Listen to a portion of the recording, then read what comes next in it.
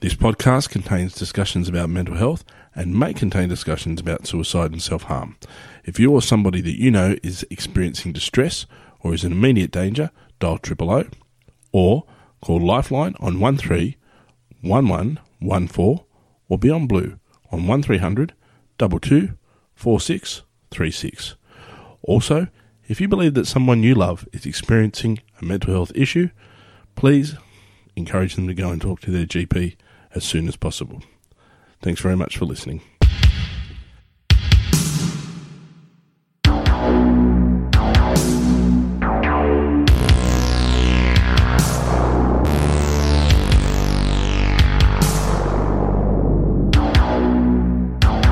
Hello folks, and welcome to the latest episode of How You Going Mate? Adam's my name, and welcome to the first episode this year where we have actually got a guest.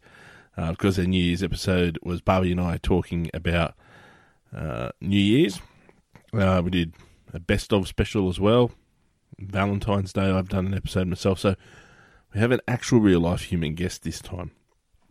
And before we get into who the guest is, folks, we would desperately love for you to jump onto our Facebook pages and our Instagram page just to give us a bit of a shout out and let us know what you think about the episode. So as you sit and listen and you feel like you want to contribute or let us know what you think of this episode, then by all means, you jump on and do that. Now, our guest this week is a person I've known for, as we established in the recording, 5.5 years. We've worked together. She's worked in a number of roles, and currently she works in a mental health program, manages one of our programs in my workplace. Of course, her name is Debbie, and she has a lived experience of mental health conditions. She talks about that in the recording in the episode, and talks about a few years ago about her recovery, and I've been wanting to talk to Deb for a while now, and just never really been able to get ourselves together. But we've always had these really interesting conversations about mental health. And one of the things I don't think she says, we might touch on it in the recording, but I don't think she says it, but one of the things that she mentions in the recording is that this is the first place that she's worked in where her mental health has been accepted. Her mental health hasn't been used against her. And I've certainly spoken to people in the past, and I think a lot of us have that experience. And one of the fears that we have around talking about our mental health is the idea that our mental health either gets used against us, as I said, with a malicious intent, or people judge us and think differently, or think we can't handle certain pressures because of our mental health and our mental health issues. And I think with Deb, it's the first one rather than the second one, the former rather than the latter. I think that's how it goes. But certainly one of her experiences is in our workplace has been one of the few places that she's worked at where she's able to quite openly talk about her mental health, and I guess that's kind of one of the things that's at the core of what we do as a podcast and as an initiative. Is, we're about having conversations about mental health and not being judged about your mental health and not being in any way, shape or form treated differently necessarily, but really just to have someone sit and listen and talk about them, number one, to listen to people talk about their mental health, but number two, so that the people that listen to our podcast can listen to these stories and hear something that they can relate to and feel as though they're not alone, and feel comfortable then to go out and connect with other people about their mental health. And that's really, I guess, the message that's at the core of this episode. Some really interesting stuff as well. Deb does some, I want to give a shout out to her business that she runs, Inside Out Recovery. She does a lot of work with people who have hoarding and squalor issues. Hoarding and squalor is a significant issue in the community. The estimates are around about 1 million people experiencing hoarding. So when you think about that, that's like, about 5% of the population, which is pretty huge, about 4% of the population. So she does some really fantastic work there. But more importantly, I guess what we want to recognise is that she has a lot of expertise. She has a really incredible lived experience story. She gives some really fantastic insight into, and she is an older woman. She's in her early 60s, so she gives some really incredible insight into what it is to grow up and as she says in the episode, to make it through most of her life with this pretty significant mental health issue and condition, and really living most of her life with that issue untreated. So please, again, jump on the Facebook pages. Tell us what you think. Tell us how you what your response is to this, and of course, most importantly, don't forget to ask someone how you're going this week, or whenever you listen to this episode. Don't forget to check in with somebody. Help us break down some of that stigma, and help us reduce some isolation for some people. But in the meantime, let's ask Debbie the question. Debbie, how you going, mate? Pretty good today. pretty good. So that's important. Yeah. What made today a good day? I don't know. Just busy, full on. Had the ability to get out of the office for a couple of hours. Shopping, or what did you do? No, I had to go to a meeting. Okay. They're fun. Yeah. Yes. So that was good. Yeah, so it hasn't been a bad day today. That's good. All right. So people that listen to this say they understand a bit of context, I think. We've worked together now for 6 or 7 years. Been here about 5.5. About 5.5 years. 5.5 years, okay. And so people kind of understand as they listen to this. We've talked about this off air, but the reason that you're on the episode is a couple of things, because you work in the mental health sector, training and education. Yep. You also have a lived experience of mental health and mental health conditions, and also you run a fantastic program with around hoarding and squalor, which we're going to talk a bit as well through this episode. So there's lots to pull apart with you, but I'm open with the opening question. So you've already had the first one. How you going, mate? That's easy. All right, done. Yeah. Jeez, I passed that one. Yeah, that's it. Hang on. That's it. Where's my pen? Tick. Okay, yeah, tick. Hang on. Can you hear the cookie noise? So the second question then is, what does mental health mean to you? Well, I guess, if we think about mental health, people often think about mental health as a diagnosis. And that's true. Mental health is a diagnosis. It's being diagnosed with depression or anxiety or bipolar, all of those kind of things. But for me, mental health goes way beyond that. It's about, having a diagnosis, but then doing your recovery journey, which I think is a really overused word, but I don't have a better one at the moment. I always think of fat people on a weight loss show when they hear that, it's my journey. Well, and doing the therapy, doing that work, and then learning to live well with your mental health challenges. Yeah. So I've got a lived experience of complex trauma, and I've had to learn how to manage the triggers and how to manage that and live well with that. And so, being in the older generation, it took me a little while to kind of figure that out. So now, yes, I live well with my mental health. So I think, when we think about mental health, we can look at it in two ways: a mental health diagnosis, or a mental health recovery.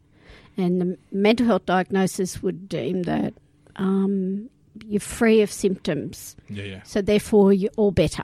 Yeah. Whereas mental health recovery looks at it as a journey that, we are always living with whatever our mental health challenges are, but we learn to manage it, we learn to live with it, and we can cope. We do life good.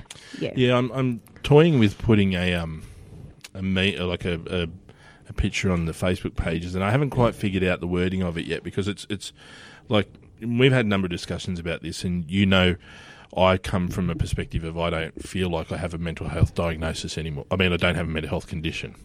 And the picture or the meme that I'm thinking of is something along the lines of, I no longer have a mental health condition, but I understand that I'm prone to it.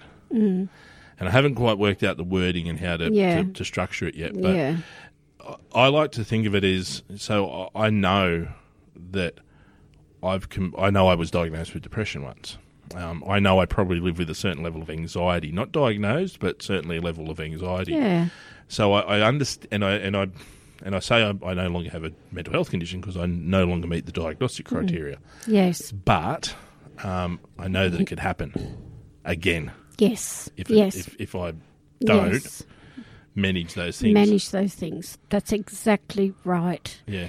And I think, complex trauma is, I have a real passion for, it's going to sound crazy, I have a real passion for trauma. Not in the sense that I want to cause it. I probably do on occasion. But not that I want everyone to have trauma, but like it just, trauma is one of those things that it's fascinating. It's fascinating how the brain works. It's fascinating on how people view it. And often people get really afraid of it. But when you learn to actually live with it, it can be something that's it's just, it's fascinating. It's wonderful. You get to unpack it. So tell me what trauma is then. Well, trauma can be...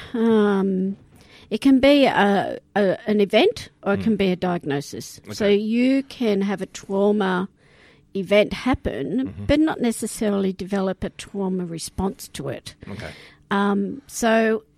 Or you can have a traumatic event happen and develop a trauma response to it. And so when we think about trauma, we can kind of start break it up into kind of. The easiest way is to break it up into two kind of levels. So one is your PTSD diagnosis, which is like a one-off event, a trauma event. And usually, people recover really well from that. They seek counselling, seek some help and recover. But complex trauma or complex PTSD is... usually it happens in childhood and it's a series of traumatic events. So it's ongoing events that happen to a person that impacts the way they look at their world, their feelings of safety. It impacts relationships, ability to hold down work. So it has an enormous consequences for people in their everyday life. So we're talking about then the impact it'll have on things like self-worth and self-value and how you actually value yourself within the world and whether Absolutely. or not that actually is, whether or not you see yourself as being of any value at all. Yeah. I've spent most of my life until I did my recovery journey or my therapy. I went to therapy probably, 5 or 6 years ago now. Okay. And so probably for the last 3.5 years, I've been managing my trauma. But I spent a long time, because I'm short in stature as well, 4'9" and 3/4, because that's really important. Are you really 4'9" and 3/4? You're little, I can't even say that I'm 150 centimetres because it's not. My 7-year-old's nearly taller than you. She's like 136. Oh, look, all of my grandkids are taller than I am. But I spent the majority of my life feeling like a little girl, trying to fake it till I made it in this big world. Yeah. And I never was able to kind of see myself as this adult woman. So you were well into your 50s still feeling that way? Yeah. Yeah. Yeah, okay. Yeah, and not feeling safe, waiting for the next person to inflict whatever, abuse, negative comments, insults, whatever it would be, and waiting. So being hyper vigilant and living just, you know, in the sense of waiting for the next bad thing to happen. And I remember, you know, my prayer every day was, Lord, grow me up. Grow the child up in me to meet the adult. Oh, not actually physically make me more than 150 centimetres. Well, I pray for that, but it hasn't happened. At least 5 foot. Come on, 5'1", 5'2". Look, I pray for you know, Elle Macpherson, but height, but it hasn't happened. I pray for Elle, and she hasn't appeared for me either. I think we probably want different things in that. So, you know, and I now feel like I'm this adult woman now. I feel like, you know, I can say, yes, I am an adult, and I don't need to be scared like a little girl anymore. So, and that's huge. It's massive. Yeah. Huge. Yeah. So for you, it had such a profound effect. I mean, it stunted your psychological development. Yeah. It stopped you in your tracks. And it does. It does. If you are, you know, I'm a adult survivor of family and domestic violence. And so, you know, as a child with trying to navigate that and not feeling safe in your internal space, in your family home, and not knowing whether you were going to have, you know, the protection that your parents you know, should have provided. It does. It makes you feel like you are continually in an unsafe place, and you're just waiting for the next thing, the next person, the next whatever. Yeah, and it's sort of, it sounds as though, and tell me if you think I'm on the mark here, but as you say, hypervigilant. You are literally spending your entire life. It's not the what does it say? It's not the death that worries you. It's the anticipation of death. It's not the thing that hits you. It's the fact that you're constantly waiting for that thing to hit you. And you can't survive in that state forever and a day. You tried. I tried. Yeah, absolutely. Yeah. And my counsellor called it my default settings. And I really loved that. Yeah. So, because I was told my whole life that I was stupid, I would never amount to anything, I was ugly, I wasn't worth it. I was the problem for all of the problems that happened You were the cause. I was the cause. You know, so it affects you, and so you grow up believing that you are the problem, that you are, that if anything goes wrong, that you're the cause of it.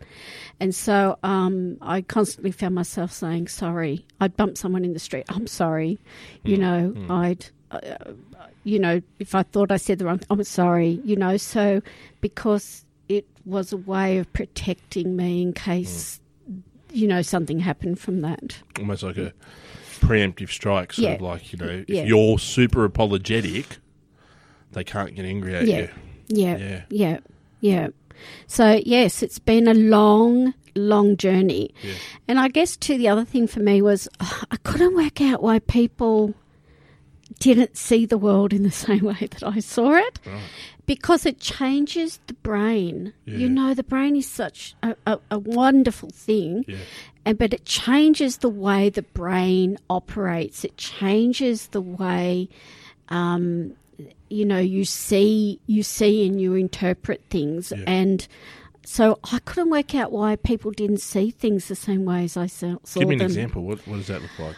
Oh, look, I remember being in a meeting one day, and we were, and this is you know, my understanding. And I was in a meeting one day, and there was a group of us, and so prior to the meeting, I said, yes, well, there's some stuff that we have to talk about. So stuff, meaning plural, multiple. That's what I went into. And so we were talking about something, and we spent about, I don't know, half an hour on this one thing. And someone said, oh, so where are you up to? And I just said, oh, not very far, thinking multiple things. But apparently it was that one thing. And someone attacked me and verbally attacked me and said, I'm so sick and tired of your negativity. I've had it with you. Mm. And I wasn't trying to be negative. I just thought, well, we haven't got onto multiples. We've just done the one thing. Just on the one thing. Yeah. And those kind of things. So I instantly went back into my little girl. Mm-hmm. And I spent a long time, so when those kind of things happen, it takes me a long time to recover. Did you need to, so sort of I guess some of the other people I've spoken to, and maybe it's a male versus female thing, I don't know. Speaking to, for example, Nath, talked about sometimes reacting violently to protect that little boy that he was protecting. Yeah. Was that for you, or was it more just a retreat? Was it a fight or was it a flight? Maybe is the end. It depended on I think of my early parenting. I didn't have a role model, so I didn't know what I was supposed to do. I didn't have anyone to, and so I know that in my early parenting, yes, I could be very, very violent towards my children, and that is something that I have to live with, forever. Yeah. And, they've grown up and they're wonderful and I love them to bits, but yes, I wasn't the best mum.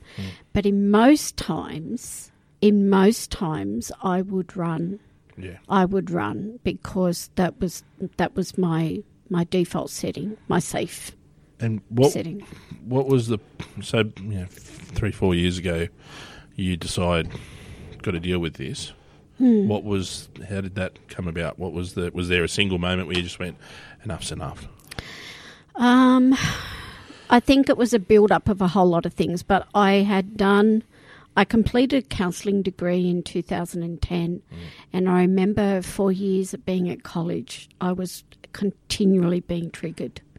Didn't realise it. Here I am doing this counselling degree, and I didn't realise that that's what I was. I was the nightmare of a student because I was continually being triggered, and it still didn't dawn on me that there was something wrong.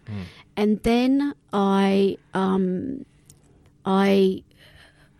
was in a position, in a management position where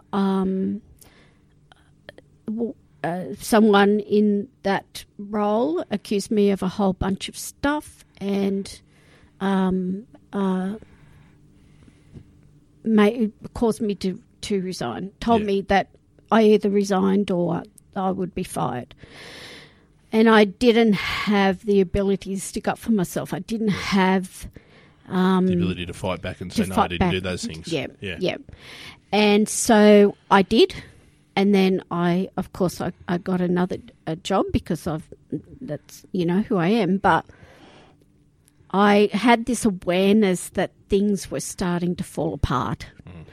And I had a friend who is a counsellor, and she found me a counsellor, and it was a friend of hers. And I remember going to her for about 6 months, and my friend would ask me all the time, so how's it going? And I go, I don't know. I think I'm just there to keep her in a job.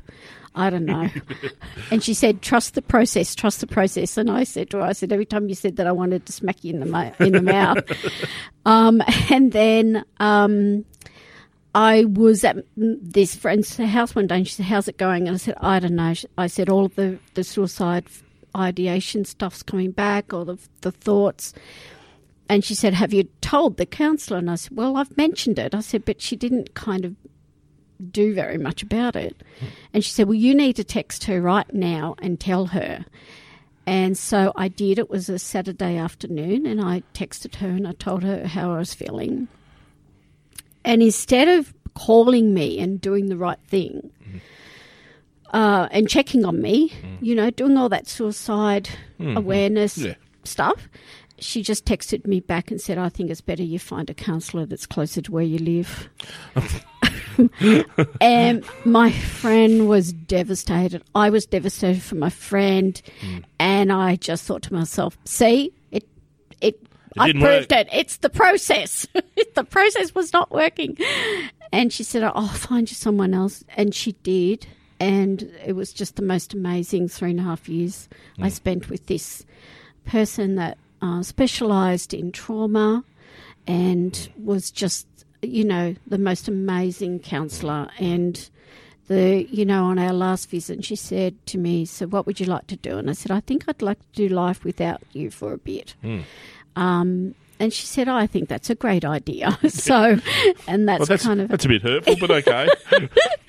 But it was just the most amazing therapeutic experience. And I think what it showed me was that, therapy doesn't have to be, hard. It doesn't have to be. I mean, I was emotionally exhausted after every session. And my husband say, well, how'd it go? And I said, oh, yeah, it was all right, but I didn't want to talk anymore about it. Yeah. And, but if you get the right therapist, if you get the right person, it can be the most wonderful exploration of who you are. And, I didn't know who I was, and I remember saying to her, I don't have any hope that things are going to be different. And she said, I know, so I'm going to hang on to that hope for you until such time as you can take it back.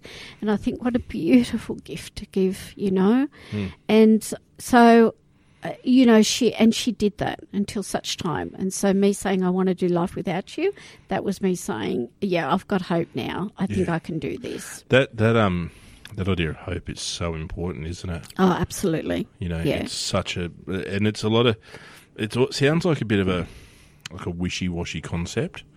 I live with hope. It's like, what's that? But when you lose it, you kind of go, oh, okay, I really understand what it looks like now. Yeah. And you can call it meaning or purpose or, even just... It's all of that stuff. Yeah. It's all of that stuff. If we don't have hope that things is going to get better, if we don't have hope that this too shall pass, if we don't have that, then we don't have the motivation to keep going. And that then, can look very, very different. Yeah.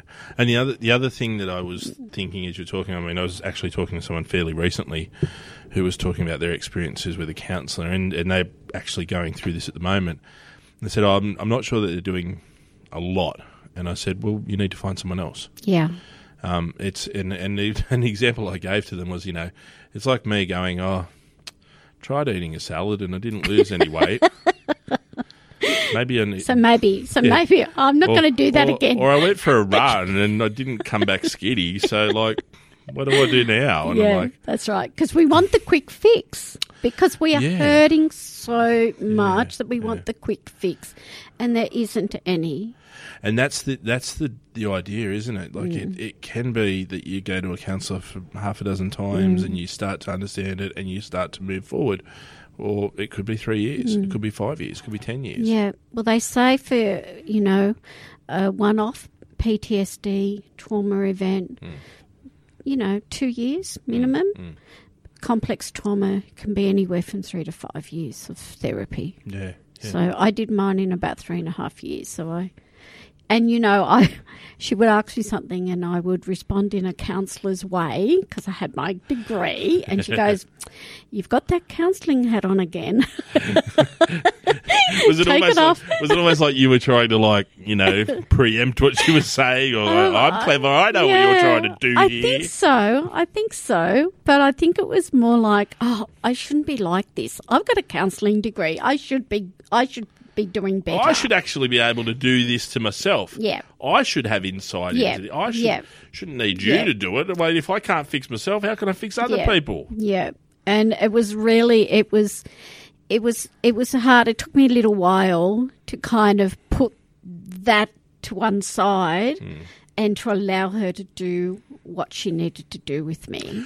I almost think you can't fix yourself on some level. No. I think, there's lots you can do, but there are certain parts of you need someone else to look at and absolutely. Go, this is what you do, buddy. Absolutely. This is what you are. And you go, actually, you know what, you're right. Sometimes you need that external person, not someone that you are emotionally connected with. Mm-hmm.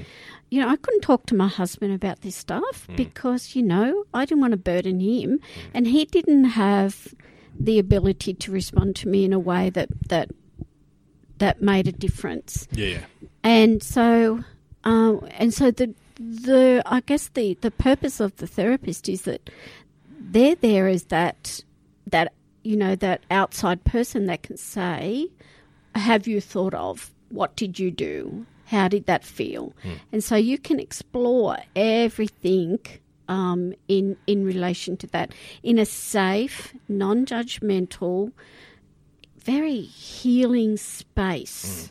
And that was the other thing that she gave me. She knew me better than what any of my family and that knew me, you know. And it was such a wonderful time. And she would say to me, she would give me a compliment. And you know how I am with compliments. And I, you know, I'd brush it off or whatever. And she said, "You're batting that back." And I go, "I know." And she goes, "Well, I'm giving it back to you," you know. So it wasn't all, you know, emotional. There was times where the humour come in and we were able to laugh about stuff, you know. So it was a great journey, but you've got to find the right one that fits for you. I 100% agree. I can't stress that enough to people. And I often sort of joke that, you know, I was lucky that the first counsellor I tried I really liked and it worked for me and he was good. And I connected with him and it really worked for me. So I was pretty fortunate in that regard. But as I say, I mean, look, I probably I did about 3 months with the counsellor, but the process of actually getting through that and feeling better about who I was was probably 3 years. Just in terms of the work I then had to do on myself. And it's an ongoing process, as it is for you, I'm sure. Absolutely. You have to maintain that. Yeah, absolutely. Yeah. And some days are better than others. Yeah. But it's about, you know, we talked about the window of tolerance the other day, and it's about, you know, trying to widen my window of tolerance so that when things do get on top of me, when I don't feel like I'm coping at my best, that you know, I can think about what can I do here.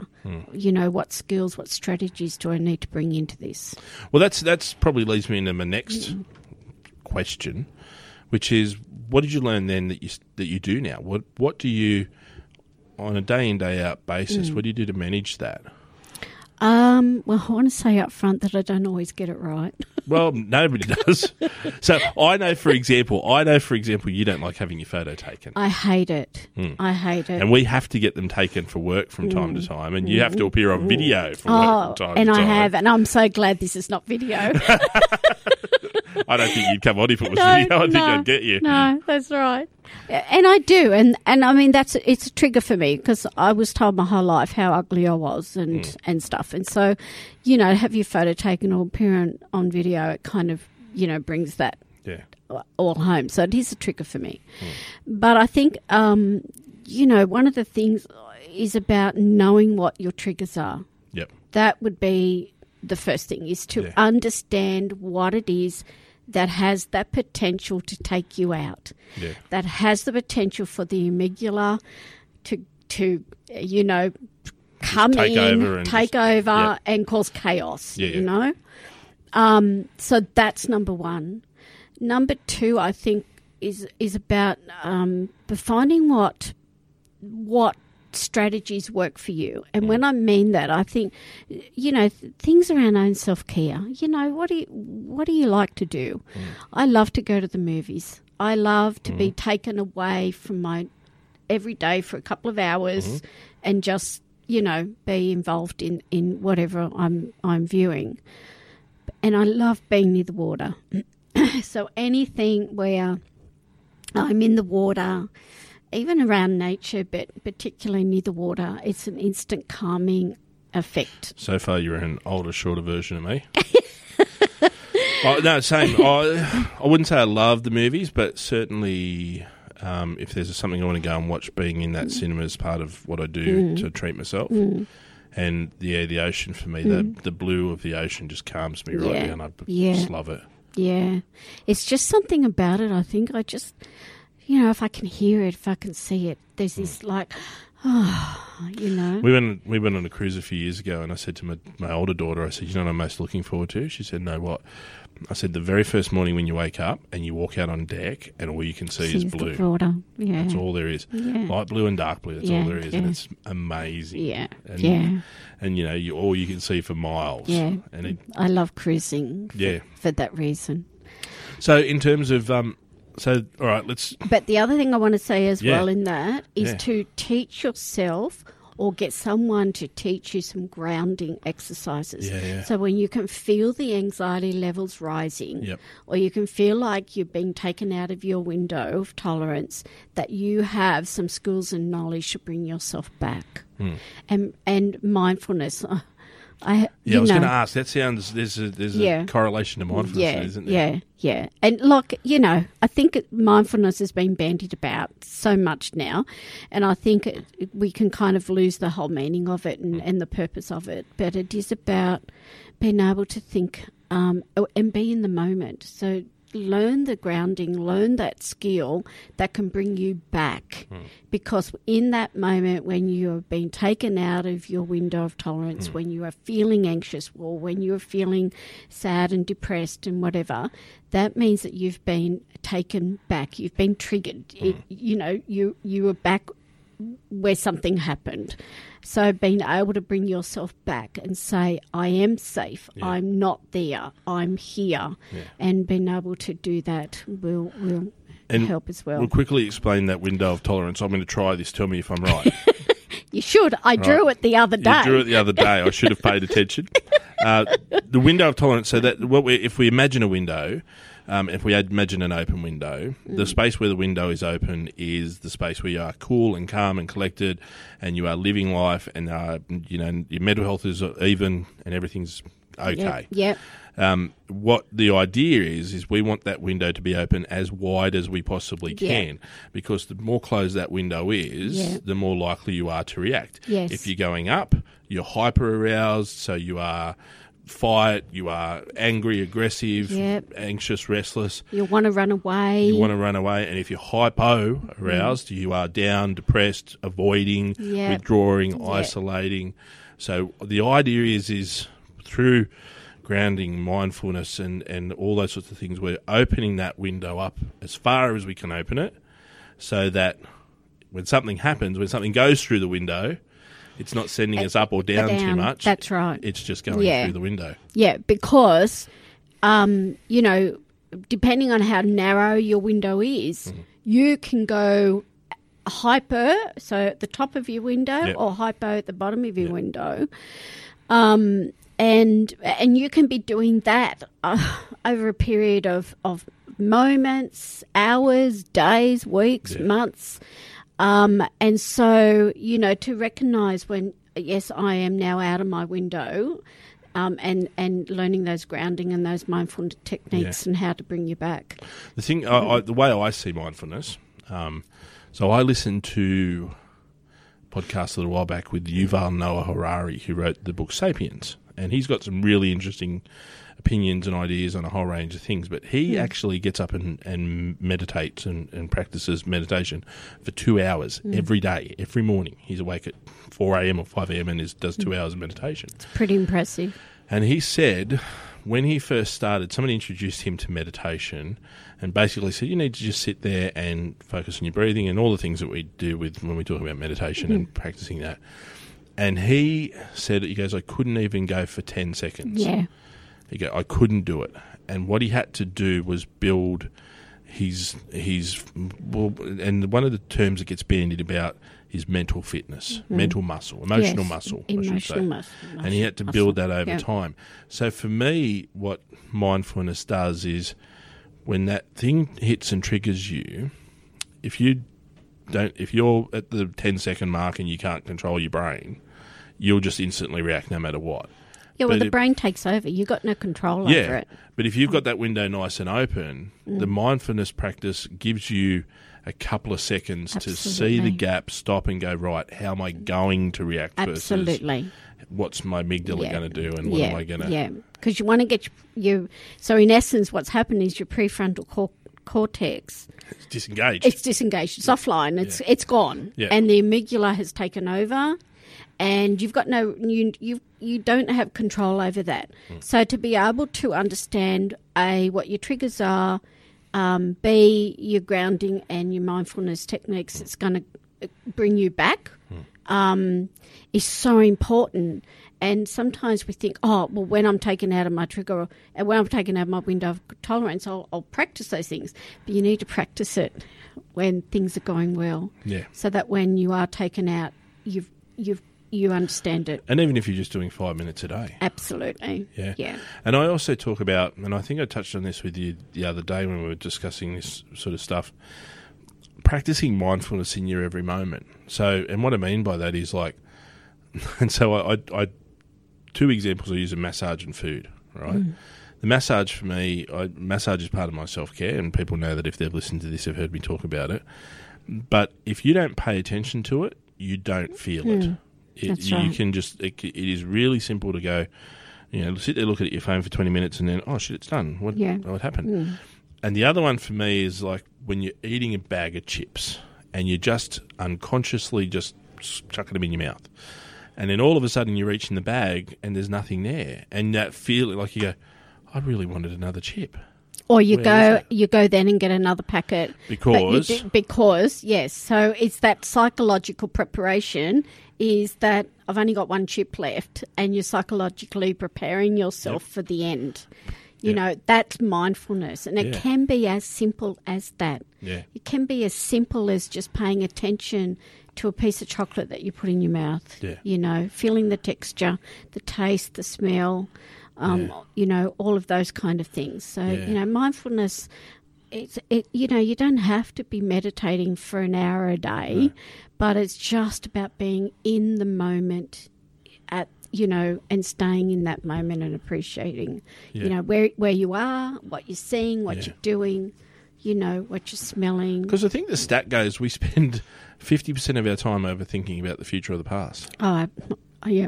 Well, I don't know about the stat, but I know that we do. That is apparently the number. It's probably higher, let's be honest. Okay, grounding. What do you do to ground yourself? What's something that you do that you go, okay, boom, the window is starting to close, I'm starting to get hyper or hypo. What's your go-to? Well, I used to, I'm a big one on the five senses, using the five senses. Yeah. But I've just learnt a new one on breathing. So if you can just, close your eyes, put your feet on the ground, make sure that's the most important thing about grounding is you've got to make sure that your feet are on the ground, because that it's the ground you need. You need that grounding, but. Just a deep breathing exercise where you breathe in on the count of 4 and then breathe out on the count of 6, but breathe in through the nose, breathe out through the mouth. And that's a really just a really simple one. So, that I find that works well, because what you're doing is you're stopping and you've got to consciously focus on your breathing.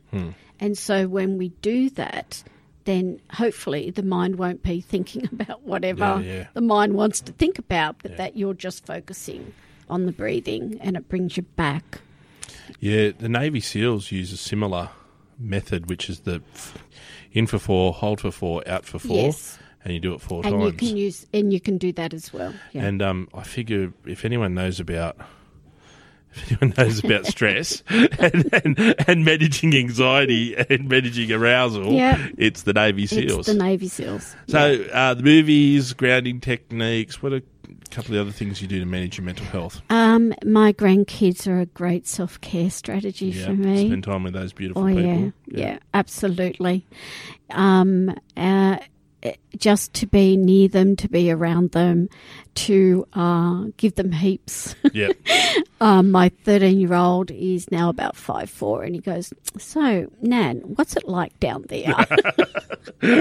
Come here and I'll show you. Yeah.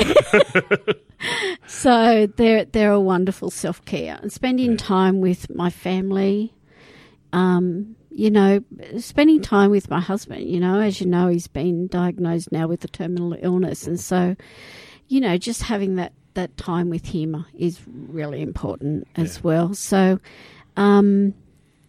it's kind of all that. I think one of the things that we can do when we are unwell is to isolate. Mm-hmm. I think I think it is the go-to. Extremely underrated in terms of people understanding mental health conditions. I haven't heard from him for ages. Because he's isolating. Yeah. And so, we crave connection. Mm-hmm. We're hardwired for it. We're built for it. Yeah. And so it's really important to stay connected. I haven't seen my kids or my grandkids now. I saw my son today, which was nice. I had lunch with him. But I haven't seen my grandkids now for about, 3 weeks. And I'm craving now. I'm craving, to see them. And so, we made for connection, and I think we have to, make the effort, because it's really easy to not do that. Do you talk to the little girl? What do you tell her? I don't as much anymore, but when she would surface, she does occasionally still, but when she surfaces, I send her off to play. Right. And I put her with somebody that I know, I'll trust. Yep. And I send her off to play, and I said, I will come back and get you tonight. I've got to go and be an adult now. And you don't go back and get her? Yeah, I do. Oh, okay. I do. I go back and I pick her up. What a bad parent. Yeah. I'm trying to think actually what you are. A bad old version of yourself you are. Yeah. But, but she doesn't surface as much as she used to. Yeah. And I think that's a testimony to how far that I've come. Yeah. Yeah. Before we go, because I said to you at the start, I want aim for about 45 minutes. We're at 41 now. Oh, really? It goes like that. People don't understand. People go, I don't think I could do 45 minutes. Yeah, 10 minutes. Yeah, I don't have enough interesting stuff to say. The other stuff you do, which fascinates me outside of it, and hearing you talk about this, we've spoken about this a number of times, changed a little bit my perspective on mental health and managing mental health, which is the work you do with people with hoarding and squalor.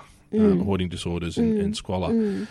Why hoarding and squalor? Was hoarding part of what you did, or it was just you happened to find that you're really good at that? Well, probably a bit of both. I mean, my whole life, everyone, friends, family, everyone told me I was a hoarder, and I would get really, really angry.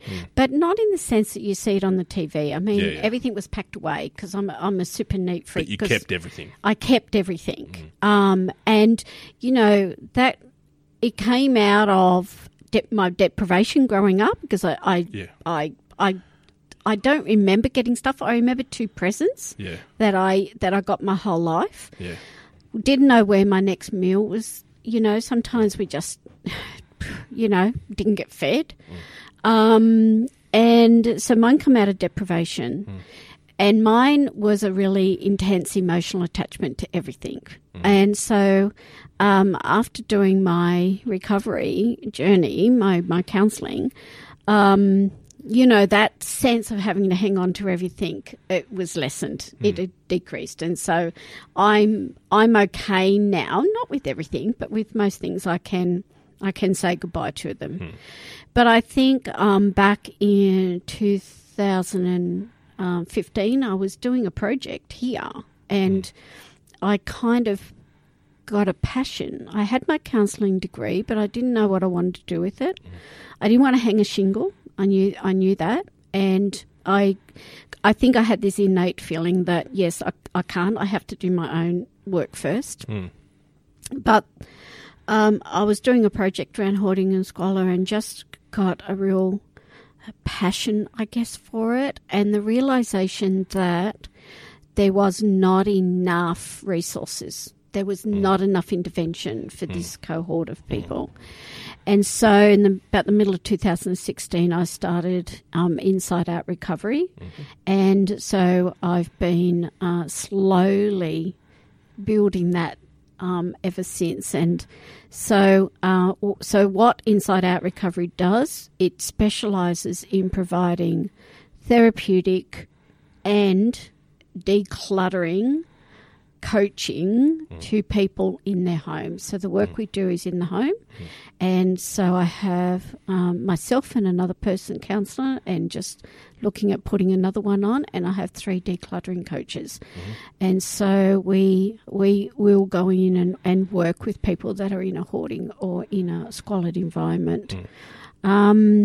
It's hard work. It's not pretty work. No. It's not pretty work, and it's hard work, but we're making change for people, and we're giving people hope. We're giving people, I guess, the reality that, yes, they don't have to live like this, and that things can change and things can get better and they can recover.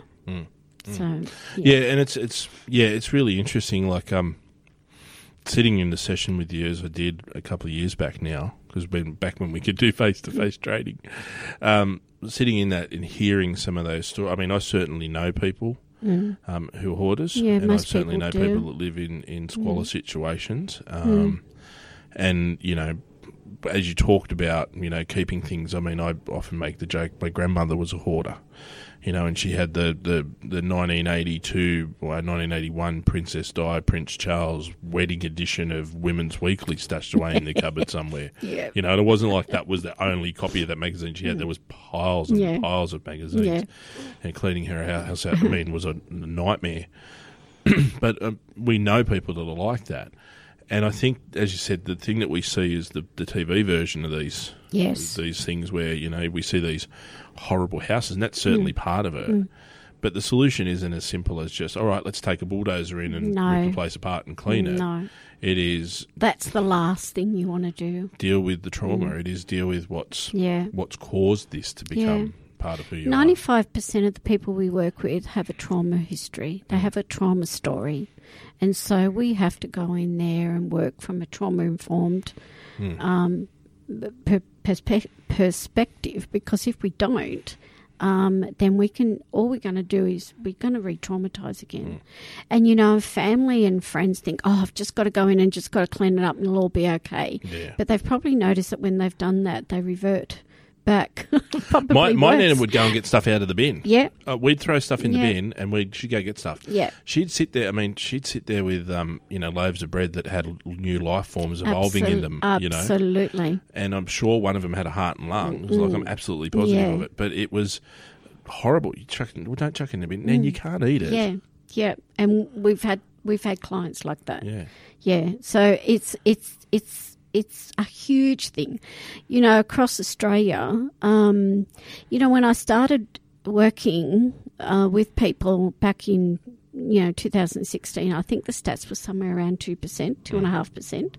They're now up around the 5-6%. That means that in Australia we have, well over 1 million people struggling in living in either a hoarding or a squalid environment. And they're only the ones that we know about. So I think, I'm not a mathematician, I don't know, but I think we'll be seeing it rise up to about 10% in the next few years. Because there's no intervention. No one's doing, like there are, but it's not something that's on the government's radar. It's not something that funding is I think what we normally see, like they're very famous, the people that lived, I think they're in Bondi. And their front yard was just an absolute, tip. And they would, council would go in with, like I said, literally with bobcats and just clean it out. Yeah. And then 6 months later it was back and these people, but the response was, it's left to local governments and it's very much taken from a civil perspective. This is a safety risk to society, to community. We're going to... deal with it from that perspective. And I think it's really important to remember that hoarding doesn't just affect the person who is the hoarder.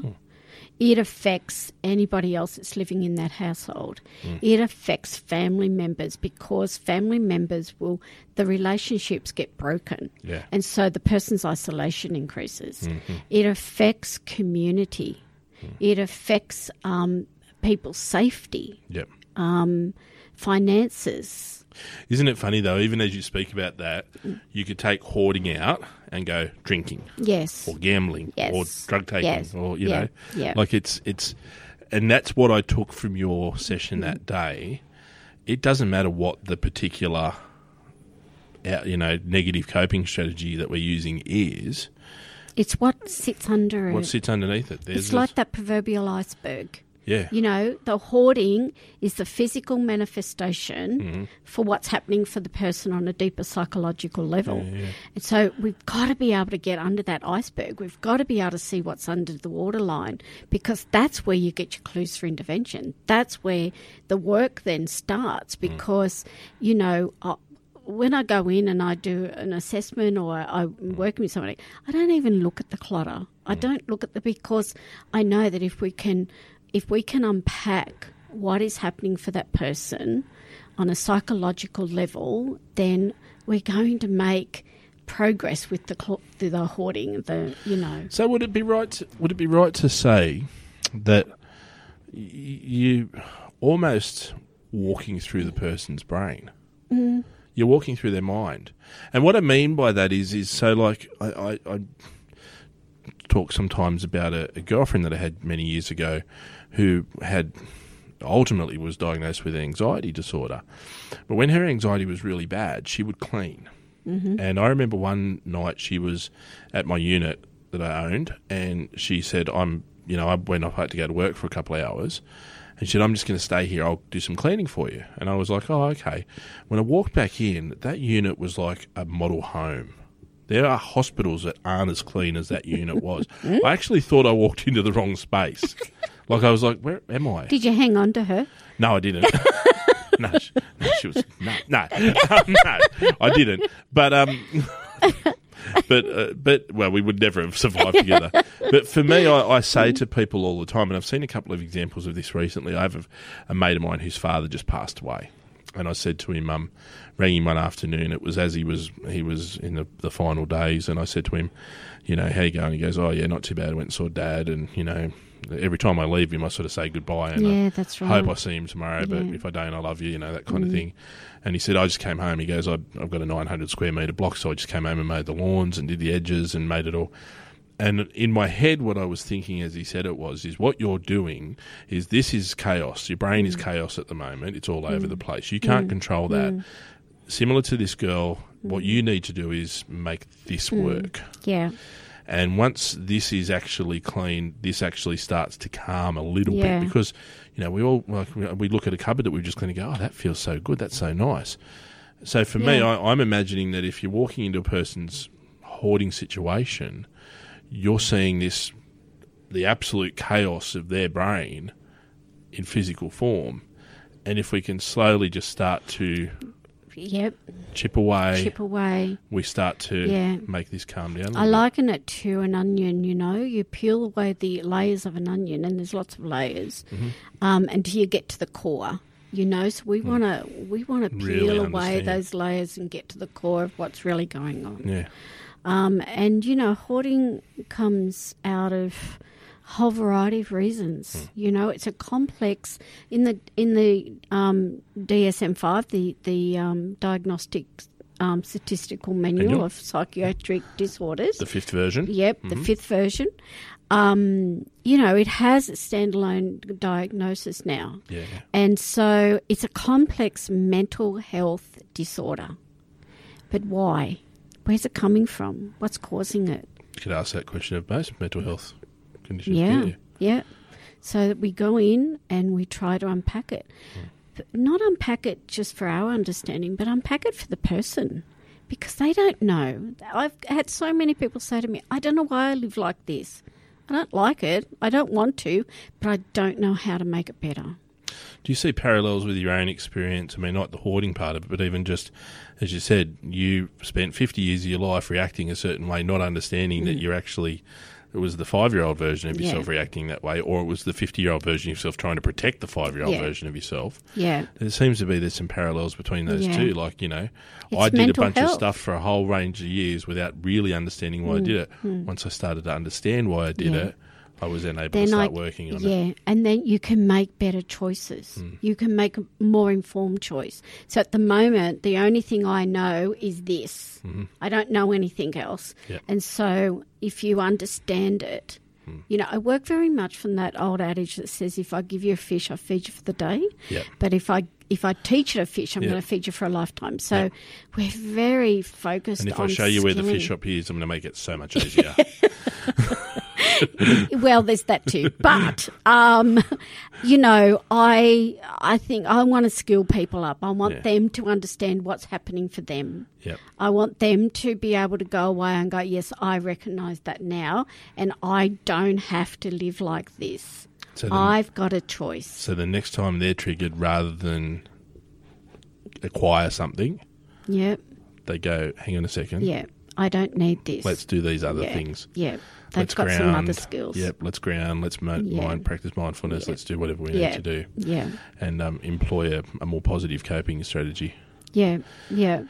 Before we go, Yes. what's your go-to? What's your, when you've had a rubbish day or you're just feeling absolutely shit about yourself, what's your go-to? What do you Alcohol? No. No. I go home. One glass is okay. It's when you drink the whole bottle that you've got an issue. Yes, we were talking about this the other day. We were. I go home, and I mean, the ladies that might be listening to this might recognise, but you know, relate to it. But my bra comes off, my PJs go on. I'll have to put an R rating on this now. Oh, heaven. My PJs go on, and I wash my face, and I go and have my dinner, and then watch TV for a little bit, and then into bed. Just, it's that psychological, I was going to say undressing, but, No. you know, I say to people all the time, so, you know, this is how I dress for work. I've Yeah. got long pants, a long sleeve shirt and shoes and socks. There is no, but I understand the bra comment because for years and years I've do that. Whenever I do behaviours or anything that's kind of a little bit intense psychologically, I always say, if you say, for example, we do behaviours training, I go, right, one of the things you need to do after an episode of crisis is you need to do something to wind down. What you go to, right? yeah, And I always say to people, there's no better feeling than taking your shoes and socks off at the end of the day. I hate wearing shoes. yeah, And I get in trouble for it all the time because I wear thongs everywhere. Yeah. We went out for dinner a couple of weeks ago and I got in so much trouble because I was wearing thongs and my wife was like, I wish you weren't wearing thongs. I'm like, get over it, darling. I've been wearing thongs for the whole time we've been together. I'm going to keep wearing thongs. But that feeling, and so I used to say this over and over again, and one day a woman in a group went, it's the same feeling for the bra. And I have to I try and do it discreetly. I go, you know, ladies, I understand, I take my socks off, I understand there's a certain thing that you guys do, and invariably a woman will go, oh, take it off your bra's the best thing ever. Letting the girls out, it's great. And so you go, yeah, that's what it is. Yeah.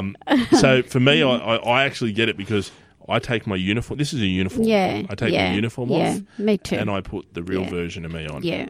And Yeah. I'm home. Because you want to be comfortable, and your home is your sanctuary, and you want to be comfortable in it. You know, I think at the end of a week, psychologically, I will walk into my home, and I will put away my work bag. I will get my pajamas on, you know, wash my face, do all of that, and it's like, oh, the weekend can start now. You decompress. It can start. And so that's after the end of a day, that's kind of what I do, is that I guess decompressing is probably a good analogy because, yes, it's like, oh, okay. And I leave work at work. You've got to leave work at work. Somebody said yesterday, mate, 4:30 on a Friday afternoon, this place doesn't exist. That's exactly it. You went, Yep. Understand. That's a good note to leave it on. Debbie, thank you. Thank you. Hello, folks. Thank you for listening to the latest episode of our podcast. Before I go, could I please ask just a couple of small favours? Number one, we would very much, as we said at the start, love for you to review this podcast. And, of course, please share this podcast. The reviews help us to help other people to see what this podcast is about. And, of course, the sharing helps us to get our message out there. We don't have any money, so we're really relying on social media to be able to spread this message. Equally, if you listen to this podcast, now we do a warning at the start, but if you listen to this podcast and anything triggered for you, or it made you think about your own mental health or well-being, or someone who you love's mental health or well-being, please take steps to help to either manage that yourself or to support someone to manage their mental health.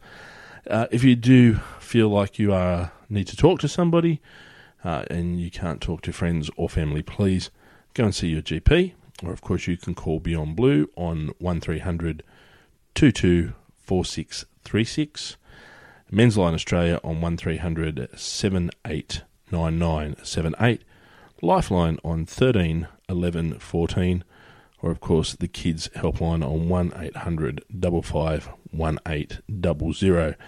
If you or someone that you love is in immediate danger, please call 000. But at the very least, please find a way to manage your mental health and your mental health conditions, and please support the people that you love to manage their mental health and mental health conditions. And again, if something you've heard today triggers for you, please go and seek some support immediately to manage your mental health condition, whether that's one of the helplines we just mentioned or the GP.